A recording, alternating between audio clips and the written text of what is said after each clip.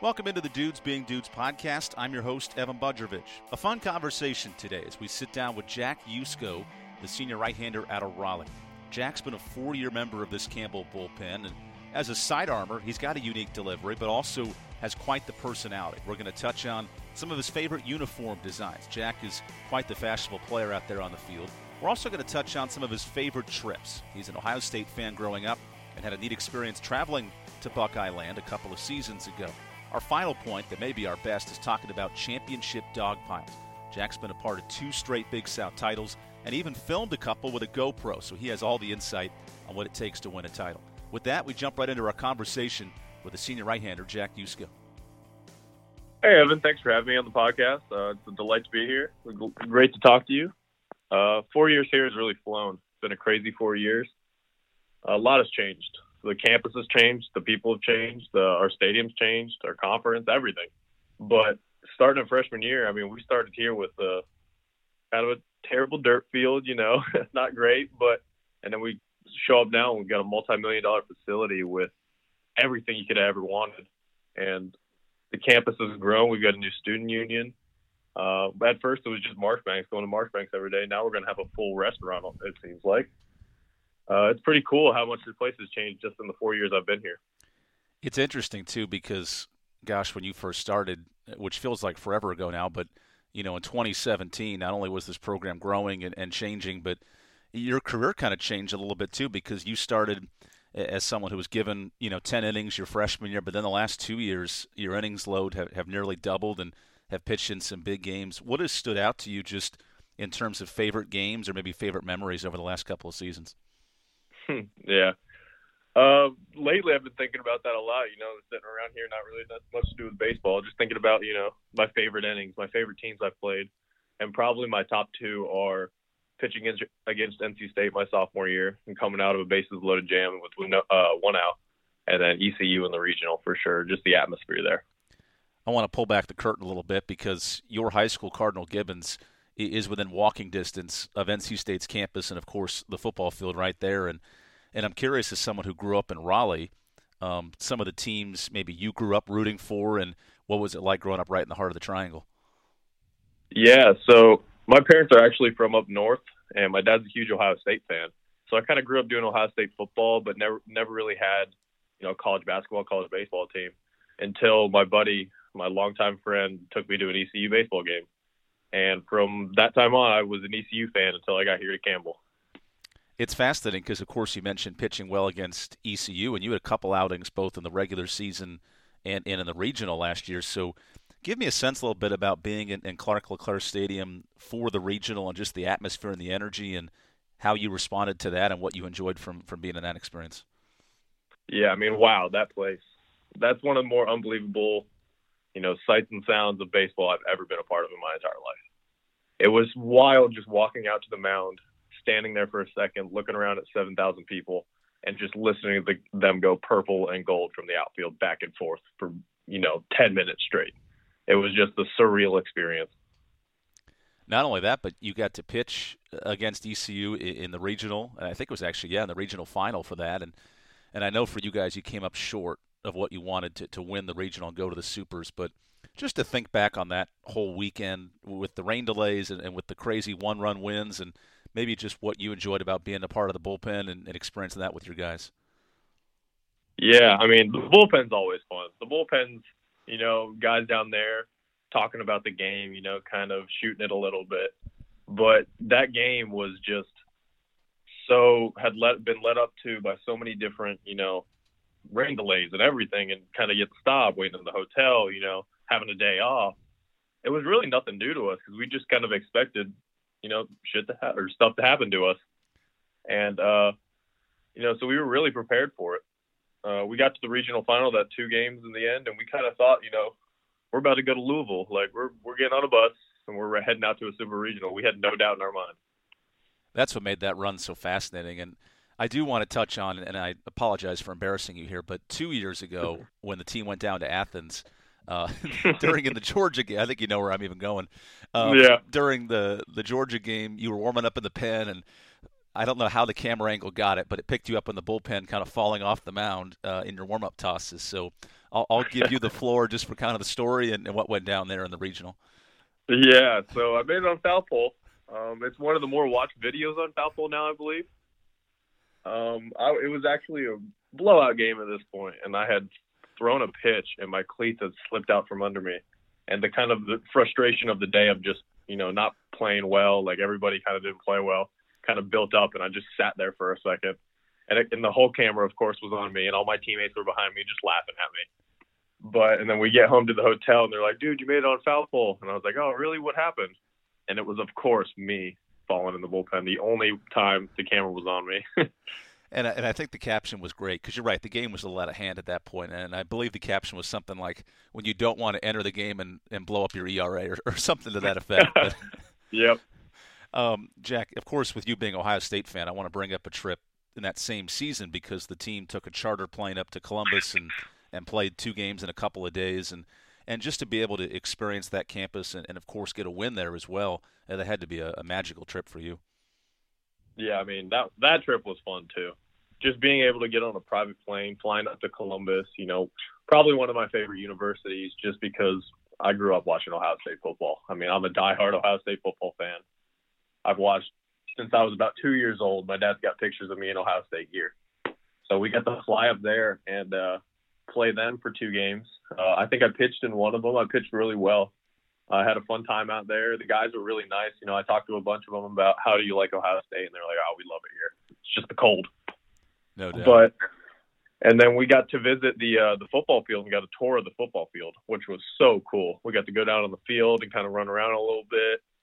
We got to see some of their championship rings, which was very cool. And it was a really good team day because, we have some Michigan fans and some Penn State fans on the team, so I kind of got to rouse them a little bit.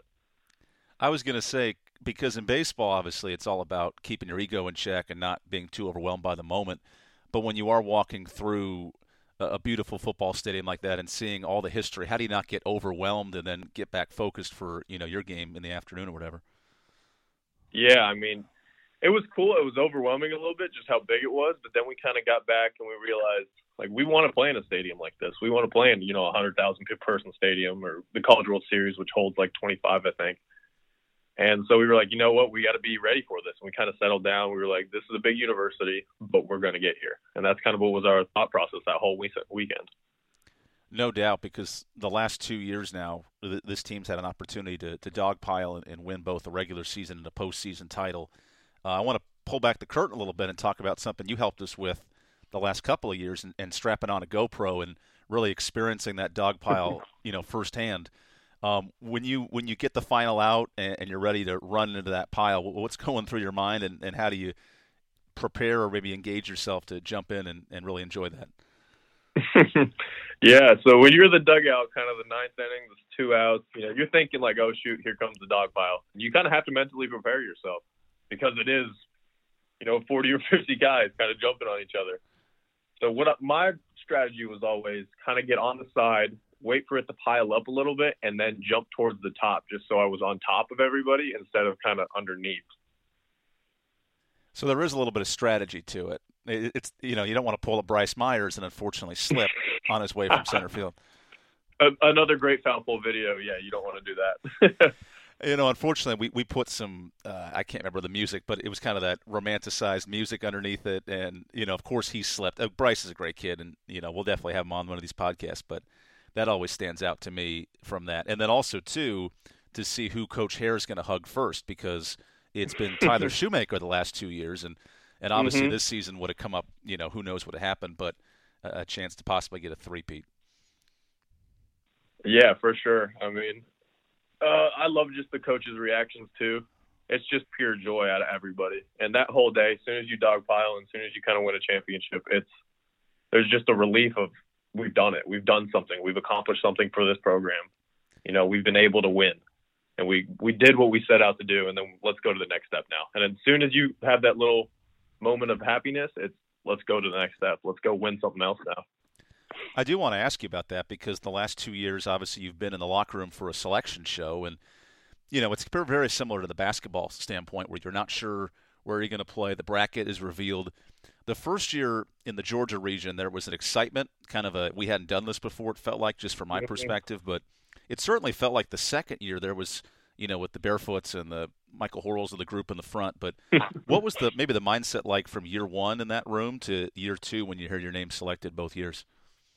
Yeah, I mean, the first year we were just so happy to go to a regional. It felt like that we really didn't care where we went, and we got picked with Georgia, and that was the last thought on our mind. And we were like, oh my gosh, this is going to be so much fun. We get to go down to a huge SEC school and play, some of the best competition in the world with some of the greatest fans in the world. And we were like, oh my gosh, this is going to be awesome. And then the second year we were sitting there like, let's get a good regional. We wanted to be a 3 seed, and we thought we were gonna. So we were like, let's get one that we can win. And kind of, the fun ones came up, Miami, UCLA, maybe Vanderbilt, and we didn't get them. We were kind of like, okay, ECU's still on the board. And everybody kind of got a little, weary about, I don't really want to go to ECU, but we can beat them, so it's all right. And then they popped up, and NC State popped up first at 4. And then we popped up, and we were like, oh my gosh. Like State at 2, and we were like, oh my gosh, State's at 2, ECU's at 1, and then we've got Quinnipiac, and we all looked around at each other kind of in shock because we thought, like, we're going to win this. This is easy. Like, we've already beaten every team in this regional. Why can't we do it again? No doubt, and I think your performance getting to the final showed a lot of that. I'm curious, Jack, because we didn't get to see it as much this year because of the limited games and limited innings, but you had a little, I don't want to say a renaissance, but a little change in thought and a different delivery your senior year. I know you've mixed around with different angles, but give us a sense a little bit of what those conversations were like and maybe where you find comfort in delivering the baseball. Yeah, so the end of last year, I kind of had a little change of heart, and I kind of wanted to stop throwing submarine, so down towards the ground, because I thought I couldn't really get a slider that really fit, an out pitch. So I went into my meeting with the coaches at the end of the year and kind of sat down. I was like, hey, I want to experiment with arm angles. And, I thought they were going to be kind of, weary, like, okay, but, take it easy. But Rob and Coach Hare were all on board. They were like, yes, go ahead. I've been throwing kind of 90 from a little bit over the top. And I was like, I don't know if I want to go all the way over the top, but I'll kind of experiment with the different arm slots. And so this fall, I kind of just went through probably 5 or 6 different arm slots and deliveries, trying to figure out something. A few worked for a little while, and then they'd kind of break down. And then I kind of settled on a really quick, sidearm kind of just herky-jerky motion. And it kept being repeatable, and I could throw a good fastball and a good slider. So, I'm here now with, I think, my best delivery I've ever had, which is kind of so disappointing about this year because I felt like I just figured out my perfect delivery, or the delivery that gave me the best chance to throw as hard as I can. I want to give you some praise, too, while we're talking about this, because in just over 9 innings this current season, a 0 ERA, a good batting average against, and your fastball was topping at 89 to 90 for the most part, so it definitely seemed like you were putting things together here this year. Yeah, for sure. It was fun, too, because, I really haven't had the opportunity to consistently pitch, the 3 years I've been here. I've pitched in, games maybe 1 week and then another, but I've been pitching, twice a week, 3 times a week, getting hot, being a good bullpen guy. And it was just so much fun to me. I go out there every time and just compete. And that's what I just miss most about it right now. A lot of, obviously, pitchers and players in any sport will watch YouTube videos and observe things. Or are you somebody, and I'm just thinking of sidearmers here, but do you watch Pat Neshek? Do you kind of observe different guys, how they deliver, and maybe affect what you try to do from those angles? For sure. I always watch video on the pros. I mean, they're the best to do it, so why not watch them? So I watch Darren O'Day, Pat Neshek, Steve Cishek. There's a new dude for the San Francisco Giants that barely scrapes his knuckles on the ground. He's fun to watch. I just love watching guys that kind of throw like me, because, especially Landry Moore, because, we can learn so much from each other. Jack, it's fascinating as a senior because not only have you won 2 titles, you've probably worn, I want to say, 8 or 9 different jersey combinations in your career. And one of the newest sets that we got to unveil this year was the black on black with the cursive script. So I'm curious, of course, there's the orange tops, there's the grays, there's the hemp grays and the blacks. If you were to design your perfect jersey combo, or maybe just even one set, what would you put together and how would it look?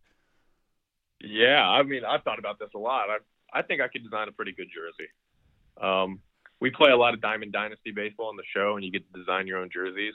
So kind of I designed it my perfect, and it's a white home top, kind of an older white home top with elastic pants that are really tight and kind of a little bit of a high water with just a little bit of a stirrup below. So it's kind of got the 70s vibe to it. And you'd have a really small, not fitted hat, kind of just, a little old hat, and kind of go with a throwback retro jersey. And I think that would be really cool for us to do. And that way, you're right, because if the pants are too baggy, then the stirrup doesn't really work. But you're right, if it's nice and tight, then it does create – is that just because you're a pitcher and you want to show off your lower half, or how does that go into it?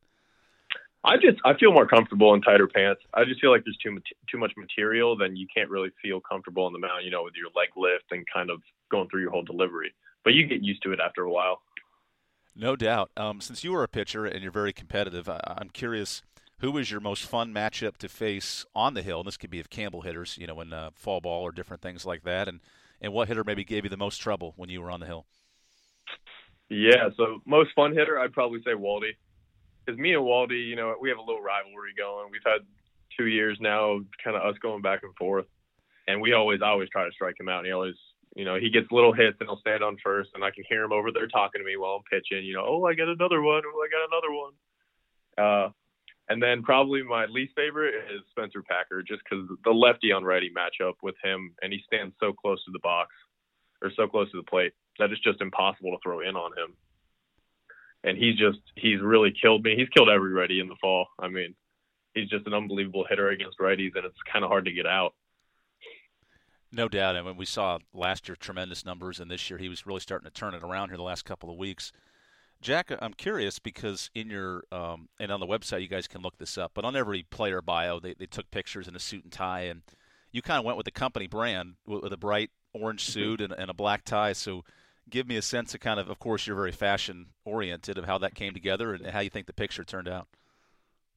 Yeah, I mean, I decided, I think it might have been my freshman year or sophomore year, that I didn't want a normal sport jacket because I knew I'd have one for 4 years, for the camis, any kind of team stuff. So I decided I'm going to order a bright orange, camel orange jacket and just, stunt, really. Just go out there and just look good because I love this program. I love the school, and I love orange at this point. I've worn it for so many years that I think the jacket kind of just shows my personality out a little bit, a little bit of color, a little bit of flair. That's just kind of who I am. Absolutely. And for those who may not know this, Jack, we have media days every year, and you've always been one of the most entertaining guys to work with from our standpoint, with different sunshades and different props on your head. Where does this personality kind of come from, and how do you like expressing it kind of in your day-to-day? Yeah, I mean, it kind of just started growing up playing baseball. I was always, I never felt as if it was, pressure. I just go out there. I had so much fun growing up. I played rec ball my whole life. I never really played travel ball. I played rec ball until I was about a sophomore in high school. Playing in high school was me and my buddies, going out there and having fun. I was just trying to experiment with sidearm stuff. And it worked out and came here.